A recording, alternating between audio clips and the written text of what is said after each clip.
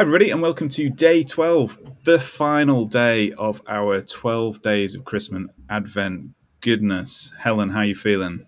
I'm feeling quite sad because I've really enjoyed making these. I know it's been overloading at times, but not overwhelming, and it's been super enjoyable. Actually, I don't know about you, but I thrive on that sort of last minute pressure. We've not exactly given ourselves much runway with these, and with in some cases recording and editing pretty much in the same day. But I like that. It's good. It's a sense of purpose, I think. Yeah, no, I don't want to do this too often, Rob. I'm fine for a Christmas miracle, but beyond that, I don't want to stretch it. Of course. But we've got some great content planned for next year, actually. Yeah. Loads of stuff. And let us know as well, if you've enjoyed anything in these 12 days, which hopefully you have, let us know what you'd like us to dive into, because I guess each one of these could be a, rock solid podcast on its own if we haven't already done it. Yeah, absolutely. Okay, so we've talked about routines, habits, goals, discipline, values, minimalism. We've talked about a whole load of stuff, and we've hopefully brought it all together in a sort of like daily challenge that's allowed you to sort of go through this journey with us. Now, this episode is dedicated to what happens when it all goes wrong, because, I've got examples, Helen's got examples, yeah. And you know what? It's not going to go as you planned all the time. So, Helen, this episode is all about what we can do to, I guess, predict things that could go wrong, and then what do we do when it does go wrong? Now, I was slightly worried where you were going with that sentence, Rob. It's like, Helen, tell us about how everything goes wrong for you, because it's not a lot. I think this is one thing. This is about, it's quite stoic, isn't it? That idea of resilience, that idea of being able to pick yourself up when it all goes wrong. It will go wrong. It's absolutely certain it will go wrong. So I think pretending it won't, and we all know people who are endlessly optimistic. New Year's resolutions are a classic example. Yeah. New Year's resolutions, they're not going to be done. They're going to stop before the end of January, because people are way too optimistic and have no plan for when things inevitably go wrong. And I think having a plan is your first point. So I always treat this as the if then else, because I worked in tech for too long. So if this happens, then this is my response, because I think you can predict probably any single thing that you want to do in the new year, any single habit you want to set up, or any new activity you want to do. Something is going to go horrifically wrong. And so predicting what could go wrong, you can come up with a handful of those without even trying. You should be able to, really. Yeah, I know. I think it reminds me of that Ryan Holiday, "The Obstacle is the Way." Yes. And, we talk about Ryan Holiday a fair bit on this podcast. And it's that sort of, here are some obstacles that have popped up. And the obstacle is in a sense, guiding you in the right direction, isn't it? Because it's, all right, this has happened. How can I move on? How can I get past this? Yeah, And absolutely. so do you do the whole sort of like, Tim Ferriss is famous for doing that whole stoic exercise of writing out everything that could go wrong so you can mitigate against it. Do you do that then? No, but what I know, because that would require a level of, sitting down and doing it that I just don't do. I'm all 80-20, 80% of the effort for 20%. No, what is it? 20% of the effort for 80% of the benefit. Yeah. So for me, what I will do is when I'm breaking those habits out, or those activities out. So this is my goal. This is the thing I want to do. I usually have, this is how I know it'll succeed. So these are the outcomes I'm looking for. And then I break it down into smaller pieces. Those smaller pieces are where I start saying what could possibly go wrong. So if I say, for example, my idea, if I was going to learn to cook Japanese, things that could go wrong, you've already heard me say. The first thing is that I could cook something that I don't like. Well, throw it away. Don't buy that ingredient again. It's difficult. I'm unlikely to poison myself because I'm not going to be using raw fish or anything exciting initially. Stick with ingredients I know, just done in a different way. So rice and fish and vegetables, but done in that Japanese maki way, because that'll be nice and safe for me to try. I won't have any other worries other than this is a new presentation of food that I've had to learn. So that's what I do. I do that. How could this possibly go wrong?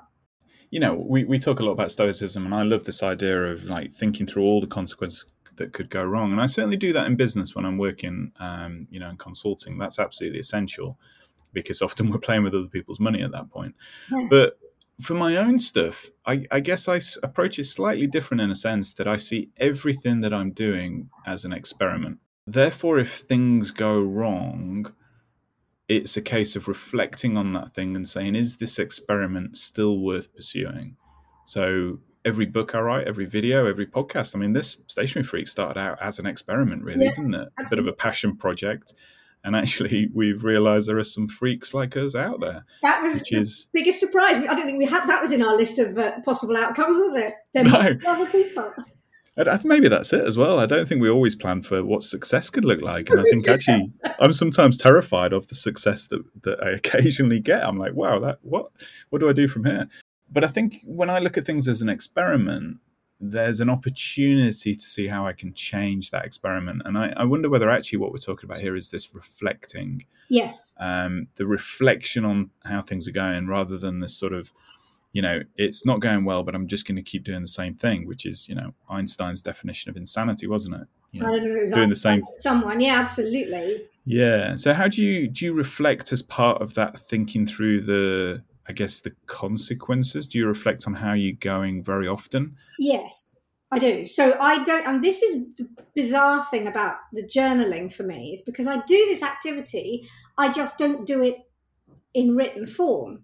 So I will stop really often and think, how's it going? What was that good? I mean, that idea of, what good have I done this day? It would be specifically looking at, have I done what I set out to do? If I didn't, and I think we alluded to this at the end of the one the other day where I said to you, if you don't do your 50 videos and you only did 18, what got in the way? Because what got in the way is infinitely more important than the fact you didn't do them. It doesn't matter that you didn't do them. It's about what got in the way. And is this something you need to adjust, or is it a one-off thing?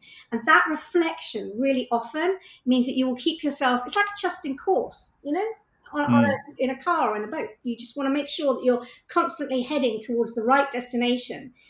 The journey is important. You have a timescale you'd like to do it in, but ultimately you want to get there. If it takes you longer, doesn't matter. You still want to make sure you get to the right place. That's it. And I do an annual review where I look at everything that I said I was going to do that year. And I think the reality is I do the journaling every day as well, but it's at a macro level rather than that sort of big system level. And I think what I probably need to do is do that annual review every 6 months or maybe even every quarter, because it wasn't until I did the annual review that I actually pulled all the numbers for the videos and realized I'd only done 18, I think it was, out of my goal of 50. So I wonder whether I just need to do that more often so that I can check quarterly as to whether I'm on track for those 15 videos that I'm aiming for. I was going to say, if you're only looking every year, you don't know till the end of that year that you are not on track. That's exactly what you've said. Yeah. If you were checking every month or every 3 months, you would know that you were massively off course after your first quarter. And that would be okay, because you could have then done that reflection then and said, do you know what, actually, I'm going to change that goal for this year because I know the stuff that's got in the way, which for you was moving house and all sorts of other things. You could look at those and go, actually, I know what's coming up. It's not going to be any better for the next 3 to 6 months. So I'm going to leave that goal as a changed goal down rather than keep trying to aim for that 50. So you don't end up with this massive disappointment. What you've done is be realistic about what your life looks like and your ability to deliver on your goal. What you don't want to do is lose your enthusiasm. Yeah, you're absolutely right, Helen. And I think the sort of reflection piece is, how often you should reflect is a very personal thing. Obviously, it depends how long your goals are. But I think my takeaway is reflect more often. I think that's probably sensible, because it doesn't matter if everything is going well. And if everything is not going well, if you bury your head in the sand, as my mother would perhaps, that's not going to get you where you wanted to go.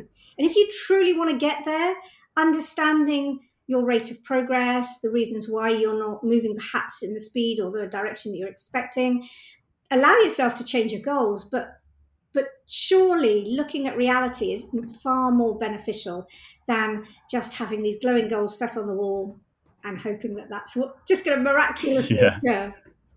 I think there's also that fine balance between being ambitious, trying to complete your goals, facing reality, and being kind to yourself as Yes. well. And I think that's really where I got to, where I'd actually added a load more goals in, achieved quite a lot last year, actually. I'm quite pleased of this year, 2021.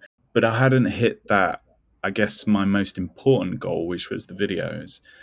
And I think for me, I needed to just be a little bit softer on myself and to just make sure that I readjust next year to compensate for the things that didn't go quite to plan this year. I would. And I would also suggest that perhaps you reassess that that was your top goal, because actually, what you did for your family by moving house, what you did for Yeah. yourself for longer term by building your studio, those actually were more important in the moment, or you wouldn't have done them. And I think allowing yourself to do the right thing and not saying this is my most important goal right now, it is overall perhaps, but right now it's not the thing that's serving me best. Kindness to yourself, absolutely. We are not machines, and for God's sake, stay off social media with everyone telling you just need to hustle harder. You bloody well don't, Yeah. all right? Just Have you seen don't. that? Breathe. Have you seen, oh no, it drives me nuts, that meme about never taking a day off. And I'm like, seriously? There are consequences for that. There's a bill to be paid, believe me. So there you are. We've come to the end of the Advent calendar goodness. 12 days of all sorts of different content, from goal setting, minimalism, routines, habits, habit stacking, you name it, Helen. Stoicism, I love the stoicism in there. Please do let us know if you've enjoyed this. And we just want to say thank you to all those people that have been downloading it. The numbers and the listeners and the response on Instagram has been phenomenal. And thank you so much, because it makes it all worth it, doesn't it, Helen? Well, yeah, we do it anyway, though, Rob, let's be honest. That's true. That's true. And it's good to know that there are other people that enjoy talking and listening to stationary type stuff. So with that, we wish you all the best for the festive period, whatever you're up to. And we look forward to seeing you in 2022. Helen, any final closing remarks? I've had a fab time this year with Stationary Freaks. I am really glad to know that we are not alone, Rob. Turns out Indeed. we're not that weird. We're not that weird. It seems other people have 300 notebooks on the shelf that they've never used. So I've had some feedback that is true. Awesome.